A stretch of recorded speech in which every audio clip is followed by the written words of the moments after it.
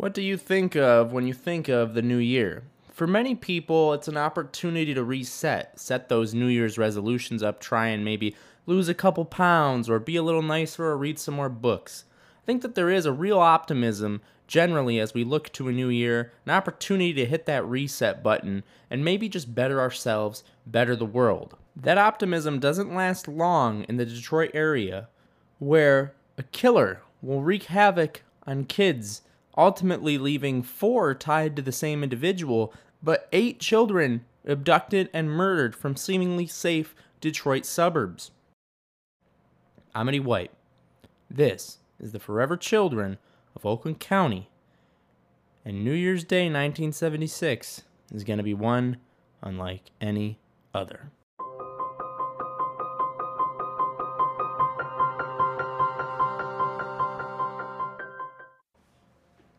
Before we get into the murders themselves and the stage that we are on here, I think we have to set the stage. We need to know where we are, what's the setting for the story, just what is it like living in Detroit and the surrounding areas in 1976 and 1977 when this whole thing really takes place. Now, Detroit, we know that it has a reputation today, which I'll always take umbrage with. However, things aren't super bad at this point in time. We've got the big 3 auto manufacturers are still doing decently well at this time, so that's General Motors, Chrysler, and Ford, all in the Detroit area or in the city itself, and they're doing pretty good, but they are facing increasing threats from foreign competition like Toyota and Volkswagen. The city of Detroit, its cracks are beginning to show also, mostly due to 2 race riots that occurred. There's a less popular in terms of popular cultural knowledge in the 40s, and then there's another race riot in 1967. That's the more famous one with tanks rolling down the street from the National Guard. I mean, this is serious stuff here.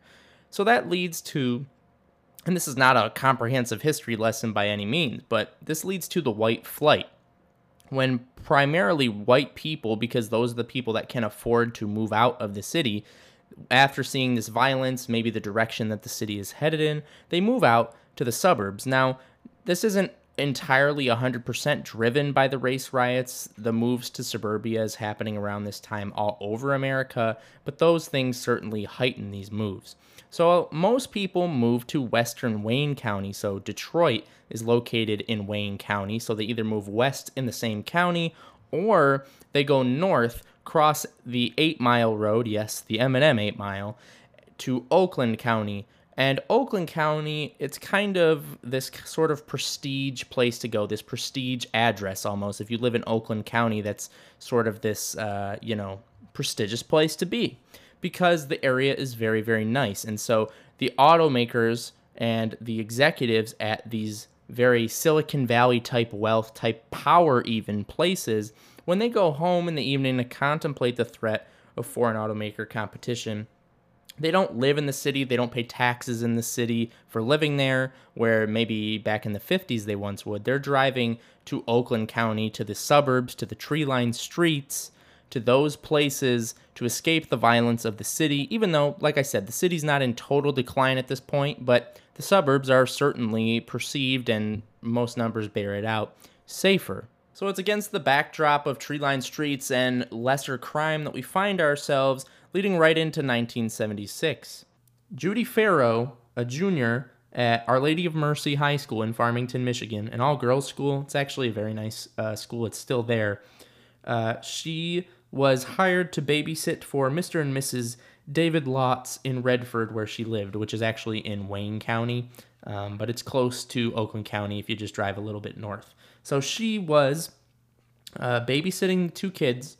Mr. and Mrs. Lotz returned home just after, I believe, 10:30, and Judy was there, the kids were there, everything was fine, everything was going great. And then after midnight, Judy's mom called the house and wished her a Happy New Year. Judy answered, things seemed fine. By all accounts, for the junior in high school, she's going to walk out of here with a couple extra bucks in her pocket and go back to school, live her life, and everything is going to proceed as usual. That's certainly what it seems. However, the Lotz returned home at about 3:10 a.m.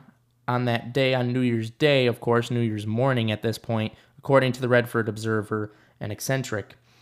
And they don't find Judy in the house. Their kids are there. The kids are sleeping, and that's totally fine, and they're all good to go, but Judy is nowhere to be found. They tried to use their phone to call the Farrow household to see if Judy had just left a little early from the babysitting gig, but their phone didn't work. They discovered that the telephone wires had been cut outside the house. Police were notified of this at 3:18 a.m. And credit to the Redford police for investigating this so promptly and so quickly. I know that that's really their job. That's what they should be doing anyway. But as you'll see later, as we get on into the Oakland County child killer cases and everything that surrounds it, that unfortunately was not the rule and oftentimes the exception when they would investigate quickly. So, according again to the Redford Observer and Eccentric in their January 5th, 1976 issue, policewoman Sandy Retz said neither child can recall any other person being in the home, and added neither heard a gun go off in the house, even though police found a spent .22 caliber cartridge in the ceiling of the Lotz home. There were no signs of forced entry. So, when police get on the scene early that morning, again, there's no signs of forced entry. The telephone lines are cut. Obviously, that's very odd. And they actually see footprints in the snow at the home, but someone had kicked snow over them to obscure them. Now all sorts of alarm bells are off, right? I mean, this is no run-of-the-mill teen running off situation. I mean, there's something seriously wrong here. So police, they do get to searching, but they don't do a lot of finding, and they start knocking on doors early the next morning to see if anyone saw anything, knows anything, heard anything, right? Any of that kind of stuff. And they find pretty much nothing until they get to the Pervinkler household just down the street from the Lotz. Mr. Pervinkler says, well, my youngest, Gary Pervinkler, he's been missing, and it's weird because he had a stomach flu all New Year's Eve, so we don't know where he got off to. I mean, he's sick. It's not like you'd want to go very far. Police, they take note of this, that he's missing, and they do a little cursory walkthrough of the property. Mr. Pervinkler's gun, Mr. Pervinkler's car are all missing, and then they found on a corner of the Pervinkler yard some cigarette butts and binoculars. And if you look through the binoculars at the right angle, you're looking right into the Lotz household where Judy Farrow had been sitting the entire night before. So police think they have their guy. If they can just get to this guy, they've got the guy with Judy, and they can hopefully save the day and be some heroes. Unfortunately, this information comes too late for Judy Farrow. In a park nearby, some people walking in the morning discover the dragged, lifeless, strangled and shot body of Judy Farrow. Now, this is a total shock to the community, to the family, and it appears in the Detroit Free Press on the front page in an article January 2nd, 1976. The article title is Redford Babysitter 16 Slain. Then it goes on to talk about a little bit of the summary that I already talked to you about. And then also talks about just who Judy Farrow was a little bit as a person. So police are all looking for Gary Pervinkler, but they can't seem to find him anywhere. I know this appears on the front page of the Detroit Free Press, but this is really not something that registers very much in the community. Redford being in western Wayne County, it's a pretty safe area at this point in time. This doesn't happen very much. This is certainly a tragic event, but it doesn't register in any way on a larger scale outside of really the Redford community. Oakland County, some parts of it are pretty close to Redford. She went to school in Oakland County, but it's not really registering up there. It's not really registering throughout the community. Now, I wanted to know who these people were as people. They're not just figures on a statistic database. They're not just people on a page or pictures. They're not actors. These are real people. And I wanted to know what Judy Farrow was like. Here's a quote from the Redford Observer and Eccentric. Quote, Judy would greet you with that sweet smile. She had no great ups and downs. She would always speak to you first. Some students wouldn't bother, but Judy wouldn't pass you without saying something. Even though there are 1,300 students at the school, Sister Chamomile says Miss Farrow's friendliness attracted attention. Her high grades in Spanish enabled Judy to become a member of the Language Honor Society, and the sister said, Judy was also a very talented art student. A number of pen and ink drawings done by Miss Farrow are hanging in the school. A very active student, Miss Farrow had already volunteered to run a booth at the school's annual spring fair. Judy was a very sensitive student, said Sister Chamomile. She wrote a poem to one of her closest friends as a Christmas present. End quote. This podcast isn't just about a story. This podcast isn't just about facts and things that happened. They're also about the people within them. These aren't just statistics. These are real people, and it's just a tragic loss of the brief life of Judy Farrow. Police really don't have very much time to kind of collect their efforts, though. Redford police, of course, are investigating this, but also because Mr. Pervinkler his whereabouts are unknown, other police agencies are also kind of keeping an eye out for him as well. However, just a few days later, January 16th, 1976, young Cynthia Cadieux is at a friend's house in Roseville. Now, I described a little bit earlier Detroit, which is in Wayne County, and then north of that is Oakland County. Cynthia Cadieux, she actually lives in Macomb County, which is to Oakland County's east, but still Wayne County's north. So it's bordering both of these. It has close proximity to Detroit, close proximity to Wayne County, but it's not within Oakland County's borders. So it's just right there, kind of on the border with both places. Cynthia Cadieux's at a friend's house when she leaves to go home decently late in the evening before school. So she goes, and that's the last that anyone ever sees her alive. The next day at school, of course, again, the 1970s, era before cell phones, era before really stranger danger. A lot of what we'll discuss later in the podcast really brings about stranger danger. So this is before all that. So the school's not calling the parents to say, hey, your kid didn't report today. Cynthia's friend is none the wiser because, hey, Cynthia went home yesterday. Maybe she's sick. Maybe she's got something going on. She's not in school today, whatever. Her parents aren't worried either, though, because when Cynthia doesn't come home that evening, they figure, hey, she probably spent the night at her friend's house, was probably out just having a good time. She's probably at school today, and we'll see her later this evening. When Cynthia doesn't make it home, though, her parents worry. Unfortunately, by the time that things really begin to click and the alarm bells begin to sound for Cynthia and her family, it's already too late. According to an article that the Traverse City Record-Eagle published on January 19th, 1976, quote, the nude body of Cynthia Cadieux was found early Friday on a Bloomfield Township road by a motorist. She may have died because she refused a ride home offered by a classmate. I'm going to get into that last part there, just brief commentary here. She may have died because she refused a ride home offered by a classmate. I mean, that's astronomically poor writing. It's almost like, to me, it blames Cynthia for her murder. Like, hey, Cynthia, we know you were murdered and everything, but it was kind of your fault because you didn't let your friend drive you home. Like, no, it's definitely the murderer's fault that Cynthia was murdered. It's certainly not Cynthia's. Just shocking to read that, but let's just do some analysis and look past that quote there. Roseville is about 20 miles and at this point about 45-minute drive to the east of Franklin.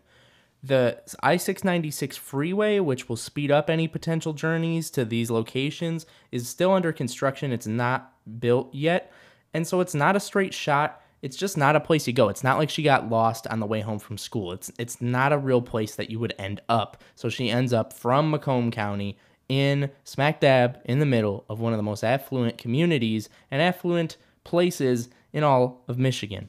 It's a nice place. It's a good place to live. If you own the crappiest house in Birmingham, I think you're doing all right for yourself, to be honest. So she is sitting there babysitting her two nieces, and unbeknownst to her, there are a series of break-ins across Birmingham. And if you're thinking maybe that this is that Gary Pervinkler guy, he killed Judy, he hasn't been found, he's on the run, we'll get to that. But hold that theory in your mind for now. The person burglarizing these houses all over Birmingham, he actually finds someone who's home in one of the houses and ties the homeowner up while he's robbing him. And he's threatening him in all sorts of ways. I'm going to kill you and all this stuff. The guy's tied up. I mean, a very harrowing moment. But the guy actually, he only makes out with $5. Now, you can inflation adjust that $5 from 1976 all you want, but that guy sure did not make out with much from that house. So, he's continuing to break into houses all across Birmingham when he comes across Sheila Schrock in her home. Now, unlike what happened with the previous homeowner, when he leaves that house, he actually doesn't kill him, which is important. That's very important for later. But when he gets to Sheila Schrock babysitting the kids are actually up sleeping, very similar to what happened to Judy Farrow. But he finds her. The theory goes that he's spooked or something because he's not expecting to find people in the house, and he does find someone in the house. Instead of just tying her up or something, he brutally rapes her. I mean, I'm not going to get into crazy detail, but it's pretty violent. And then he shoots her, I believe it's 5 times. Now, the police are already in the area because they have been getting reports of these break-ins, and they do receive 911 calls to the commotion in the area of Sheila Schrock. But that's all they get is the area, because the address that's reported initially is the wrong address, and the screaming has stopped at this point, I'm assuming, because they can't find the house that this is going down in. Eventually, they do kind of find the house, though, and like something out of a Hollywood movie, Sheila's killer slips out the back door and then goes around and then is in the pedestrians who are mingling in the front of the street, and he's kind of looking all concerned and stuff like that because he wants to blend in. And then he kind of slips his way out, walks a block or two to his car, starts it up, and leaves. Now, the reason that we know this is because it comes out in subsequent days in various newspaper articles that the homeowner gave a description of the person who invaded his home, who also killed Sheila, and then this description matched an individual that several onlookers at the scene of the crime behind the police line had also seen. Now, to me, Cynthia's case seems a little bit divorced from these, but Judy Farrow was babysitting, and the kids she was babysitting was fine when she ultimately was missing and found murdered close to her house. Sheila Schrock, of course, the kids she was babysitting were fine, and she was found murdered in her house. So definitely some similarities here, and this sets off a little bit of some community awareness and maybe a little bit of a panic in the community. I'm going to quote here from a newspaper article that I found by the United Press International, which is kind of similar to like an Associated Press type outlet. Quote, "The murders of 2 Detroit suburban teenage babysitters within 3 weeks, plus the slaying of a 3rd teenage girl whose body was deposited in a snow-covered suburban road last week has touched off an intense, coordinated police manhunt." Of course, we know that girl deposited in the snow was Cynthia Cadieux. So this is really where we start to see things happen in the community. We start to see the community go kind of crazy. And in this article here, it is saying that, quote, "There were reports police considered him," being Gary Pervinkler, "the key suspect in the Schrock murder, but Birmingham Police Chief Jerry Tobin and Redford Township Police said they were not convinced the youth was involved." And so they actually find his car. His car is abandoned near Cadillac. Pervinkler is nowhere to be found, but they find his car, I believe, January 13th. So that's before the murder of Cynthia Cadieux and before the murder of Sheila Schrock. Now, I know I'm throwing a lot of locations at you. Maybe it helps to have a map of Michigan out. I don't know. But all you really need to know is that Cadillac is what we colloquially in Michigan consider up north, quote unquote. So this is kind of where the vacation town is, the summer towns, the rural towns, the up north. That's what we call it.